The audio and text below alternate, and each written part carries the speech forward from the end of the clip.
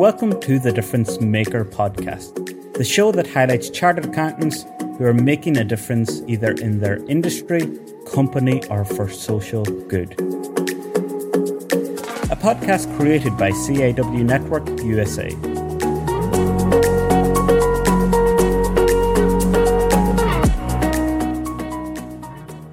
I want to talk now a little bit about the Women's Network, the main topic of today's show.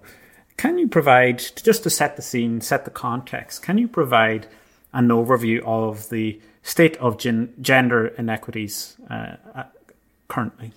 Yeah, of course. So the Women's Network is one of many employee resource networks that we have at the Federal Reserve Bank of New York. Some people may know of them as ERGs, or employee resource groups. And what they do is they are established to provide an avenue through which people can speak to, consult with others, feel supported, and try and make a difference on a specific facet of who they are. In this case, we're focused on gender. And so as a network, what we do is we look internally and externally to the organization to find ways to make things better. I'm sure it comes as no surprise to everybody that gender inequities exist. As we look around the multitude of organizations we deal with on a day-to-day basis, majority of the people in senior roles are men. Majority of those who are in high earning positions tend to be men. This is something that has been the case for decades and decades and decades.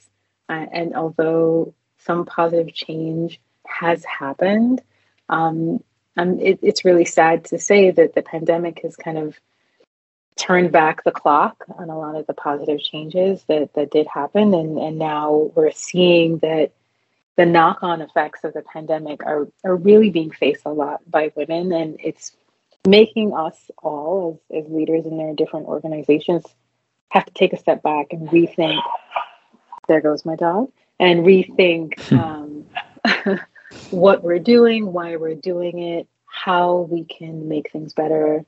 How can we make sure that, the gaps between what individuals are earning is not driven by their gender intentionally or not, because it's not like, realistically speaking, we're sitting and saying, someone's saying, okay, candidate A and candidate B. Candidate A is a male of equal qualifications as candidate B, so we're going to pay him more. Like, that's not what's happening. At least that's not what I hope is happening. But realistically speaking, that's what's playing out in the numbers, right? So as a network, we have those tough conversations. We have those conversations around what's affecting women more than men. So, for example, right now, caregiving responsibilities are being borne by majority of the women in the workplace who've had to really kind of question whether they can continue in their existing roles through the pandemic or take a step back. And what the research has shown is that a lot of women have taken that step back. So the numbers really do show that we're not where we were and where we could be. And we're hoping to change that. Interesting. And I've always been aware that's been an issue. And when I've been researching guests for the podcast, for example, on LinkedIn, there are gaps there that are clearly evident. It just takes a LinkedIn search to see it.